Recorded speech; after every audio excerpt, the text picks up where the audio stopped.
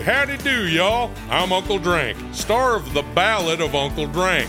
It is a scripted musical podcast about the life and times of me, fictional golf and western country music pioneer, Uncle Drank. The series also stars Luke Wilson, Brian Kelly, Chelsea Lynn, Kinky Friedman, and Billy Zane as a talking blender named Blendy. You can find The Ballad of Uncle Drank on SiriusXM, Pandora, Stitcher, or wherever you get your podcasts.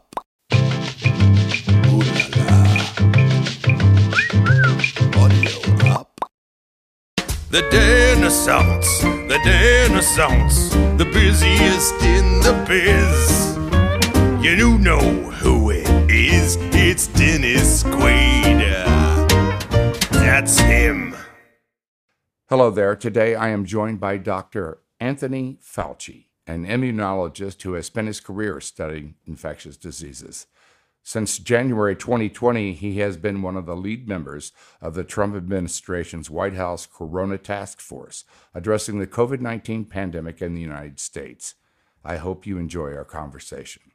Hi, Dennis. Hey, Dr. Fauci, how are you?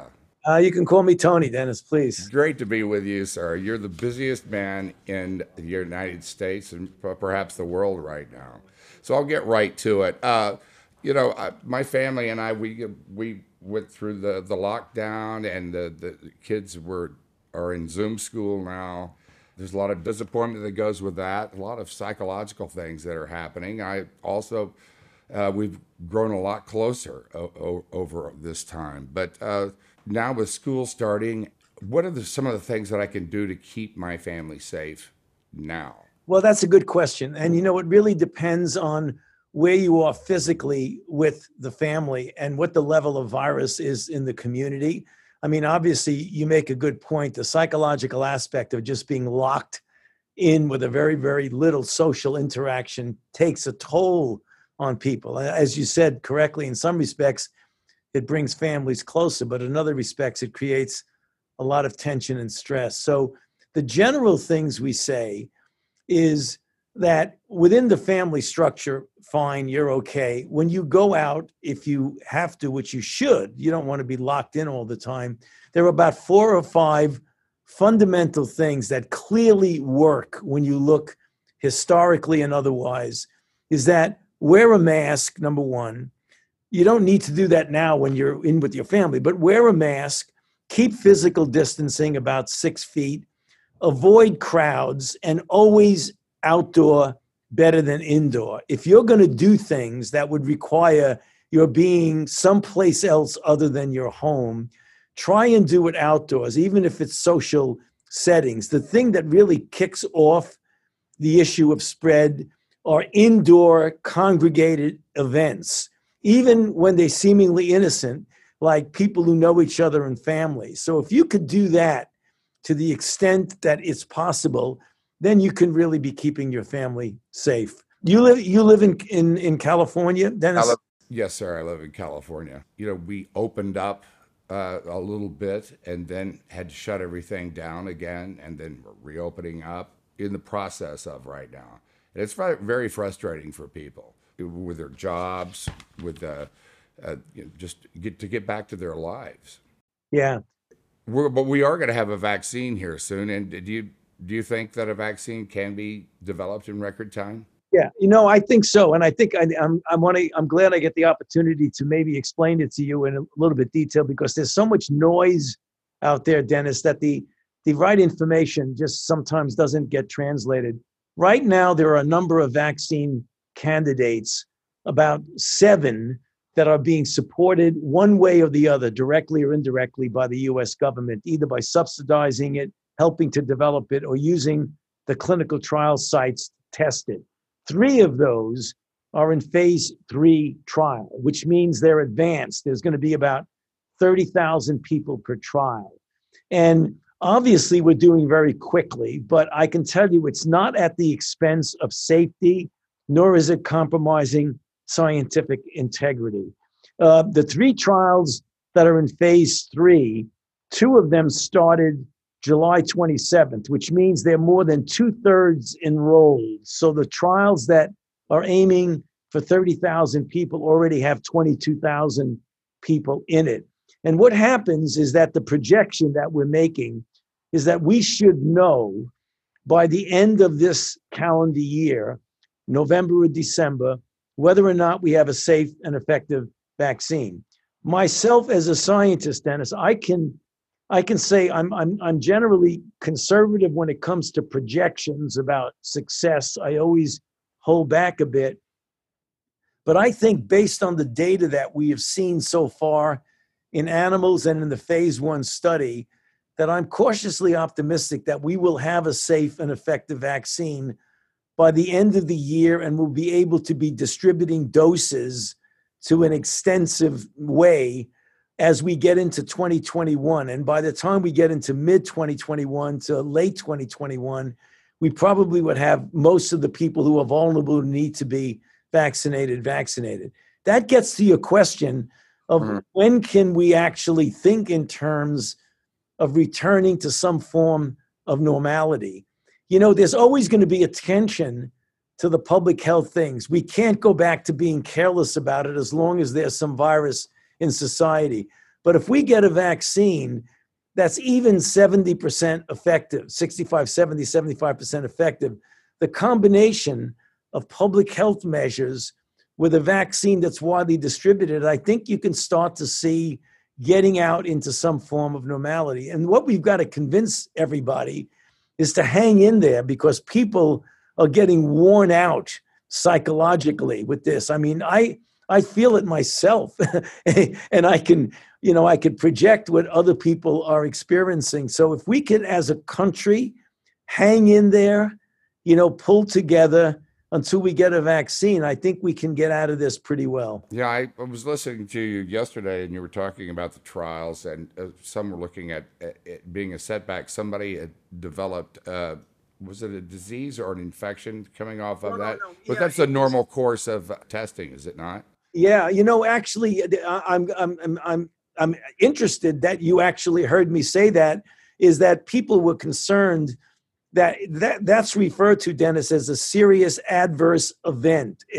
They call it SARs in vaccine. And that in some respects is unfortunate that it happened. But the reason I found a silver lining in that is that it showed that the system works. Yes. Because people always say, you're really going fast or you're compromising safety. And we're really not.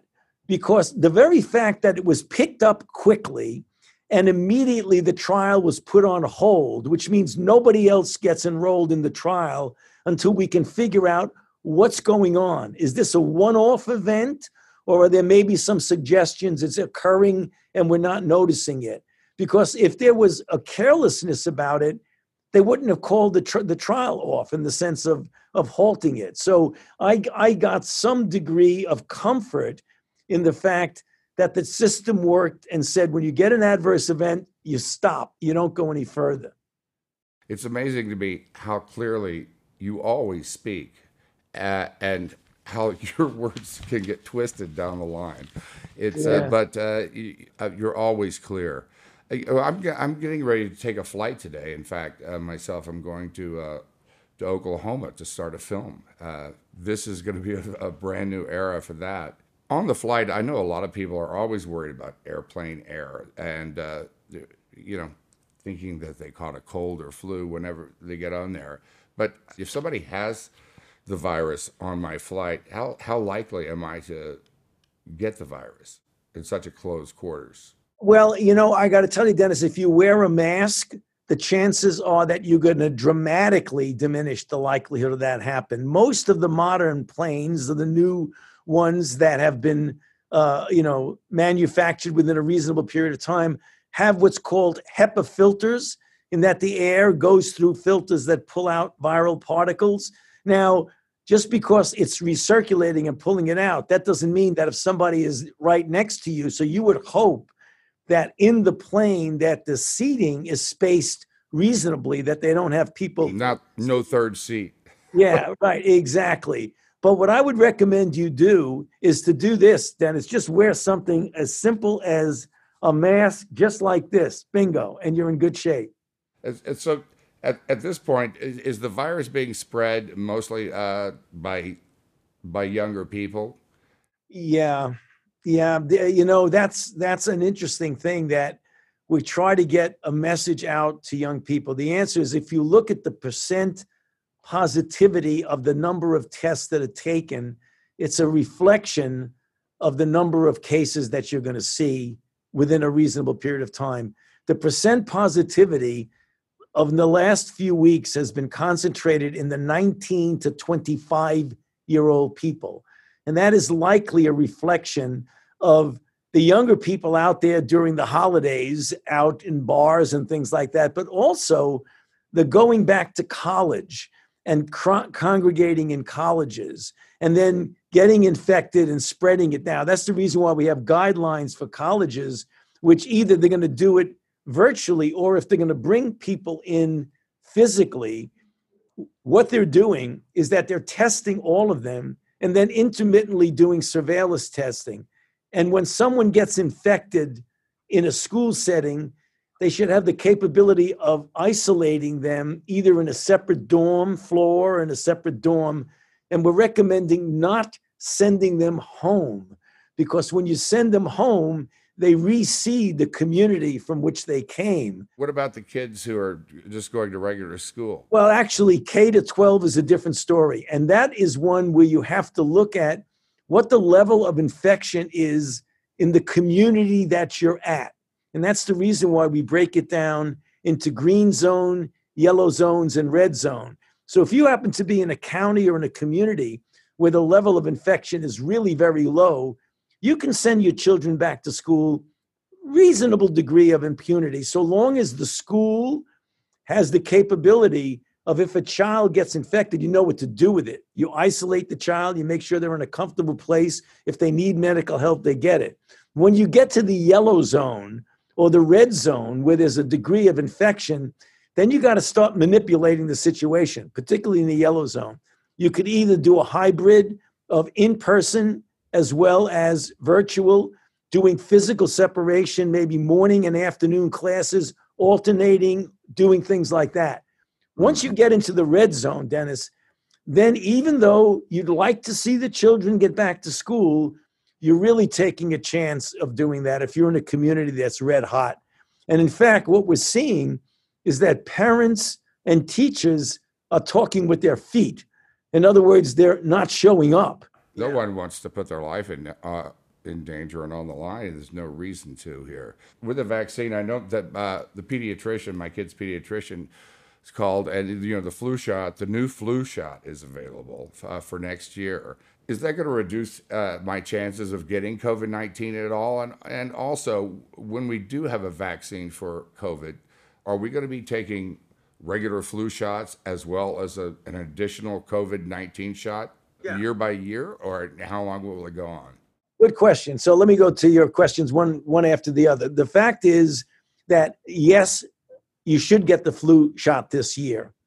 The thing that we're having some hope with is that the very things that we're practicing to prevent us from getting COVID likely will diminish the likelihood that we're going to get influenza. Wearing a mask, physical separation, avoiding the crowds. In fact, it's really interesting, Dennis, because in Australia, which has their flu season before us, because the flu season in Australia is April to September. Right. And so they just finished their flu season. They had the lightest flu season in memory. And they think almost certainly the reason is because everybody was practicing these very stringent public health measures of wearing a mask, avoiding a crowd, keeping the distance. So what we're hoping is that this will be true in the northern hemisphere where we are right now. Right. Because people tend to think of flu season as being, October, November, through the cold months. They have a tendency to let down in the summer, and it's very interesting to hear. Let me answer your other question, is that we don't know, once we get a vaccine for the coronavirus, whether or not it's going to be like flu where you're going to have to get it every season, or whether you get vaccinated once and you're really good, most people. We don't know the answer to that. We'll assume that if you get a vaccination that protects you, that sooner or later you're going to need a boost. So you should probably get that assumption.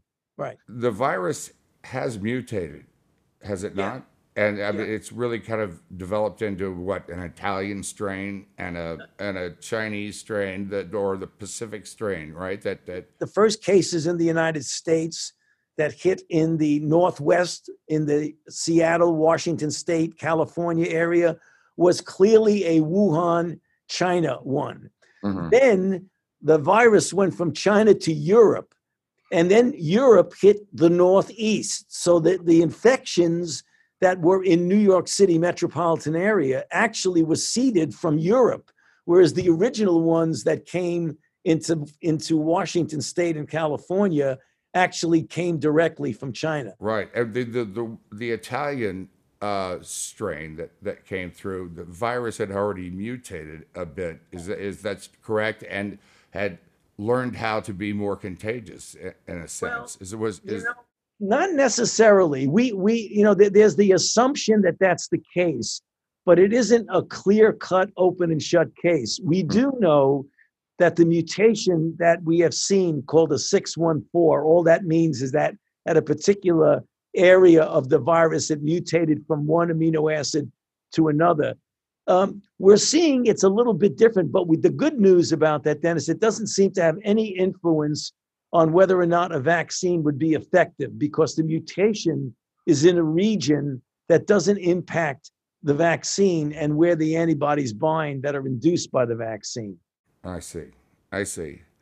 I've been reading about you as well, and I know you have a very strong faith. You grew up, your mother was an educator, and your father was a pharmacist. You've been doing this all of your life. You used to ride your bicycle to deliver medicine to people. So you went from helping out your community to you're helping out the world, and I can't tell you how much so many people appreciate you.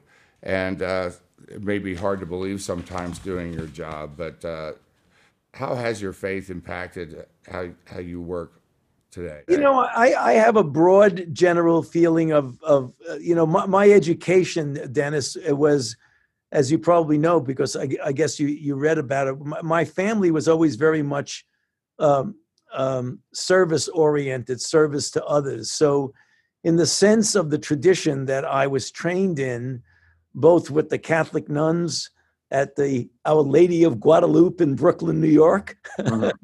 and my high school, and my college, which were mostly Jesuit principles of service to humanity. So that when you talk about faith, it's more or less a obligation to serve mankind, which has been the thing that's driven me. Right.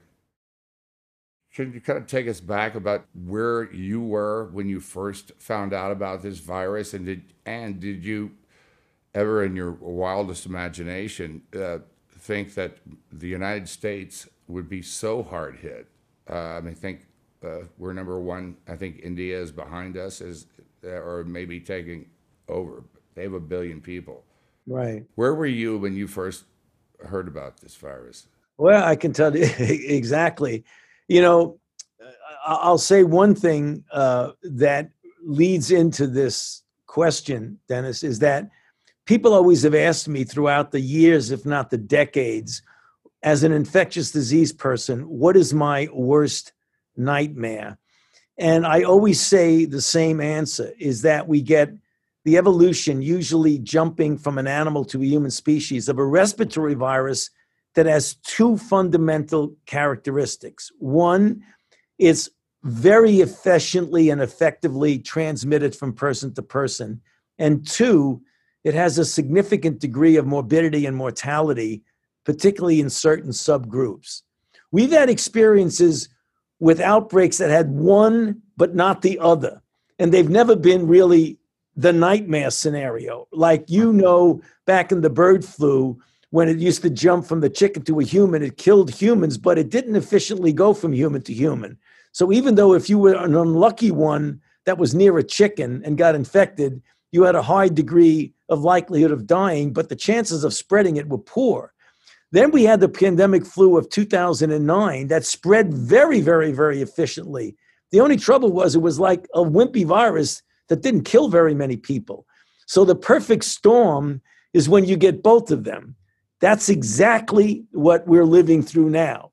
With that as a background, at the end of December, literally New Year's Day, I had heard from my colleagues at the CDC that there was an interesting kind of strange pneumonia that was noted in China, in Wuhan, that was noted in a wet market where people come in to pick up animals from the wild, usually to serve at festive dinners during their holiday season. The first thought that came to my mind is, oh my goodness, we're dealing with another coronavirus, because remember, we had SARS in 2002 that Right. spread throughout the world, 8,000 people, 800 deaths. The reason that it wasn't such a pandemic like today, because of SARS, people got very sick very quickly, correct? Yeah, there were a couple of reasons. Number one, that it wasn't spread from asymptomatic spread. Only sick people essentially spread it. And number two, it didn't spread as efficiently from human to human. So the first week or so in January, when I started to realize, because we were getting intelligence from people in China, that even though the Chinese authorities were saying that it fundamentally goes from an animal to a human, but doesn't spread very well from human to human, I said, that's interesting, but let's see where it goes. And then as the couple of weeks went by, it became clear that that's nonsense.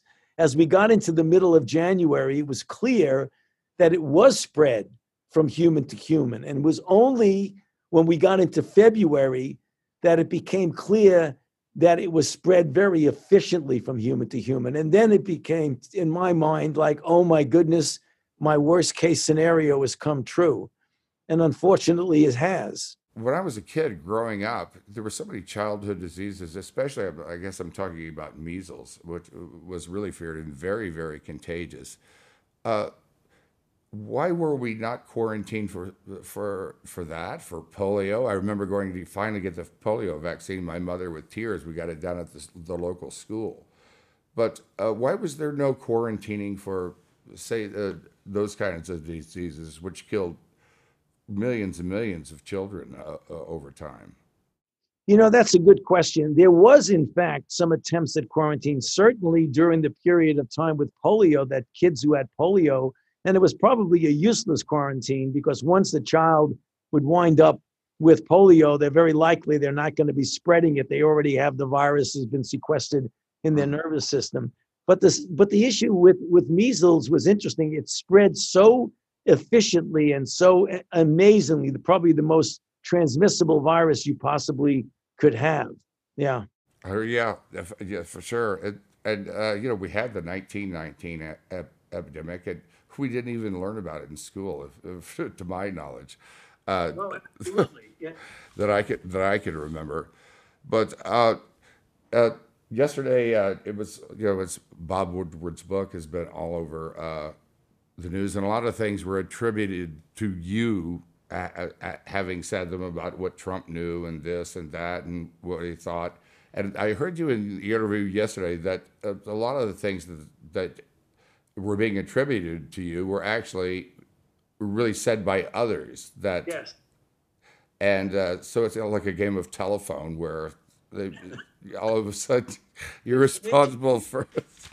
Well, it's an interesting game, Dennis, because what happens is that somebody tells somebody who said something to somebody, and then all of a sudden it looks like a direct quote, and it isn't. How much do you think all this finger pointing has helped to get rid of this virus? It's Very little. I wonder what it would have been like in a non-election year. It keeps going through my head. We as Americans, I know we're going to get through this.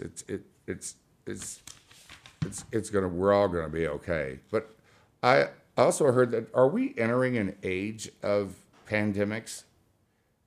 Yeah. What is your opinion on that, and what is the logic behind that? Okay, so you have great intuition, Dennis, because I recently wrote a paper in a journal, Cell, which is a very important journal, and I used it as what led up to COVID. What kind of an era are we in?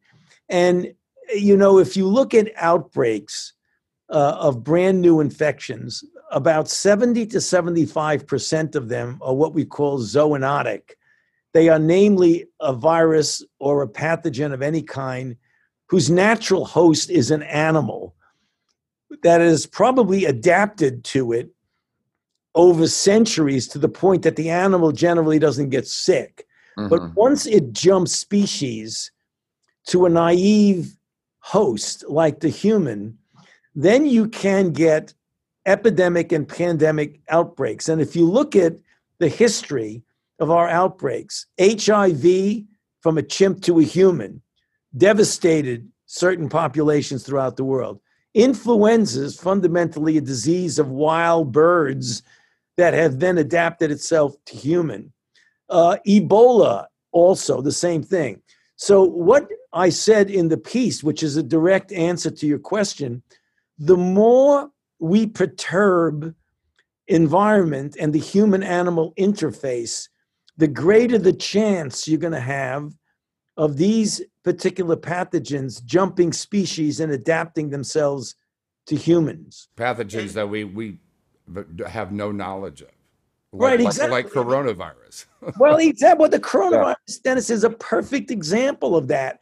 Because even if you go back to SARS, which was fundamentally a virus that is in bats, and the bats do fine with them. They've adapted themselves evolutionarily to do just fine with coronaviruses.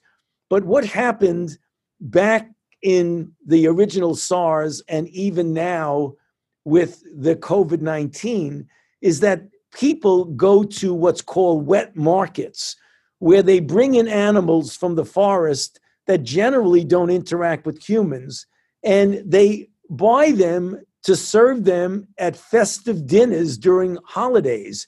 And the people touch them, they come into contact with them, and then all of a sudden they wind up getting infected. If the virus doesn't adapt itself to transmit well from human to human, then you don't get a problem. You get a one-off. Somebody may get sick and that's it. But once you do it enough for the virus to adapt itself to efficient transmissibility, then you get what we have right now, which is what I told you is my worst nightmare, that you have a virus that not only can be deadly, but that transmits very, very efficiently. Yeah, and sometimes people don't even know they have it, and then it's getting spread, and that's the worst case scenario. I know with the Native American population, starting, I guess, mostly with Cortez, I believe that 90% of the Native American population died very quickly because of the diseases that were brought over from Europe, or at least they had no resistance to them.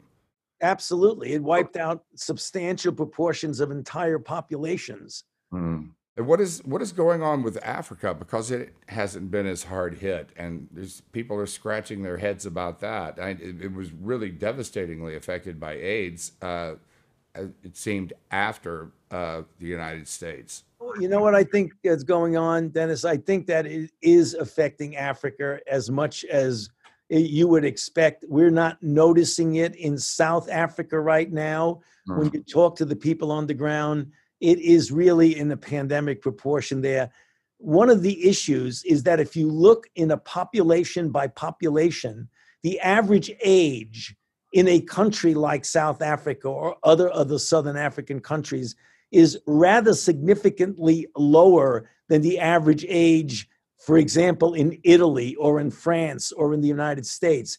And as you know, the younger you are, the more chances that you're going to get infected. You're not even going to notice it because it's so mild. So we think that Africa is not being spared, that it is in a pandemic situation. Probably the reporting situation is probably maybe more difficult as well. Oh, of course. In some areas. Yeah. I really appreciate being here with you today. I know that you're a really busy man. I myself am so thankful to have someone like you working on this and your work with AIDS. And is there anything in medicine that you can think of that you would like to get into once we get through this? What is the thing that interests you? Yeah, well, I'm still a lot of my time prior to COVID has been devoted to trying to put an end to the HIV/AIDS pandemic. And I think that's one of the real important goals I've had. The other things is the things that we take for granted that are more global than domestic. And the disease burden, for example, of how many children each year die of malaria unnecessarily. Yeah. How many people throughout the world die of an ancient disease that you would have thought we had control over, tuberculosis. So, when you think of the three big killers that I would really like to continue to work on is HIV, tuberculosis, and malaria, we've kind of got sidetracked. We don't really even hear of AIDS being on the front page or even on the back page anymore. I guess it's because of the drugs that have been developed to kind of calm it down or help boost somebody's immune system. Is there anybody in this world walking around out there who's not going to catch COVID under any circumstances? Could it be that bubonic plague killed half of Europe? Is there anybody who has natural resistance? Yeah, I'm sure there is. In fact, when you look at the variability, the polymorphism in the human population, there are people who have essentially innate natural immunity that they won't get infected, even if they get exposed. Right. And that's the T cells that they have, which are our own body's ability to or fight. Things called natural killer cells, which are probably more in innate immunity than T cells, which are more specific and adaptive immunity. Here comes the flu season, and I start feeling ill. How do I know if I've got the flu or if I've got COVID-19? Well, there are diagnostic tests for each, and you should be able, and hopefully we'll be able to get them more efficiently done as we get into the flu season. There are diagnostic tests for influenza that are specific and sensitive, and there are diagnostic tests for COVID-19. So if you were in a situation where you really needed to know because you had the symptoms that are compatible with both, you should be able to get tested for both and know definitively which of them you have, either one or the other. Unlikely both, but you could have both. Yeah. What is your biggest takeaway from the last 6 months? The takeaway for me is that we have a lot of lessons that we better learn from this terrible historic experience we're going through. This is the worst pandemic that we have had in 102 years since 1918. So the lessons are that our healthcare system was not adequate to address the situation that we faced ourselves in. The other lesson learned is the disparity in people who get seriously ill, the ever-present racial disparities, which are something that we have such an obligation to try and correct in our society. 13% of our population is African American. And if you look at the number of people who get infected and who get seriously ill, it is very disproportionately negatively for African Americans, Latinx, and even Native Americans. So we've got to do something about the disparities in health and the social determinants of health, because with every disease we face, individuals who are in the minority of the demographic group, they always do worse than others. So if we take away something from this, is maybe committing ourselves to addressing these disparities in health, because diseases like COVID, diseases like HIV shine a very bright light on one of the real disgraces in our society about how much disparity there is in who you are, where you're born, or what your race is, whether or not you're going to get seriously ill. So those are a couple of things that I take away. The thing I learned from the conversation today is that we really have to stay vigilant. We're all so worn out by this, and our families are, and we want to get on with the world, but we have to just hang in there and stick with it. And yeah, but Dennis, one of the things that you might link up to what you just said is awareness of the fatigue that this causes because of what we've been through, is to keep reminding people that this will end. I mean, we've got to realize that, because when you think there's no end in sight, sometimes you throw up your hands in despair, and sometimes then you get careless about things because you're just tired of being careful. If we can get the message across, it will end. I promise you it will end. It will end with a combination of good public health measures and a good vaccine, and we're going to get both. So the message to everybody out there is hang in there together. It's going to end. We'll get through it. This too shall pass, and we'll look back, and we will have all been warriors in the fight against this devastating disease that has taken so many. Right. I really appreciate you coming on the Dennis Sounds today. Thank you, sir. Have a good trip to Oklahoma, and have a success with your next film. I'll be looking for it. I'm a great fan of yours, so as soon as it comes out and they let us into a theater, I'll be there. You bet.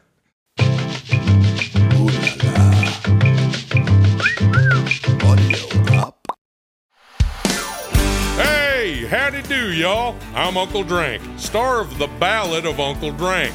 It is a scripted musical podcast about the life and times of me, fictional Gulf and Western country music pioneer, Uncle Drank. The series also stars Luke Wilson, Brian Kelly, Chelsea Lynn, Kinky Friedman, and Billy Zane as a talking blender named Blendy. You can find The Ballad of Uncle Drank on SiriusXM, Pandora, Stitcher, or wherever you get your podcasts.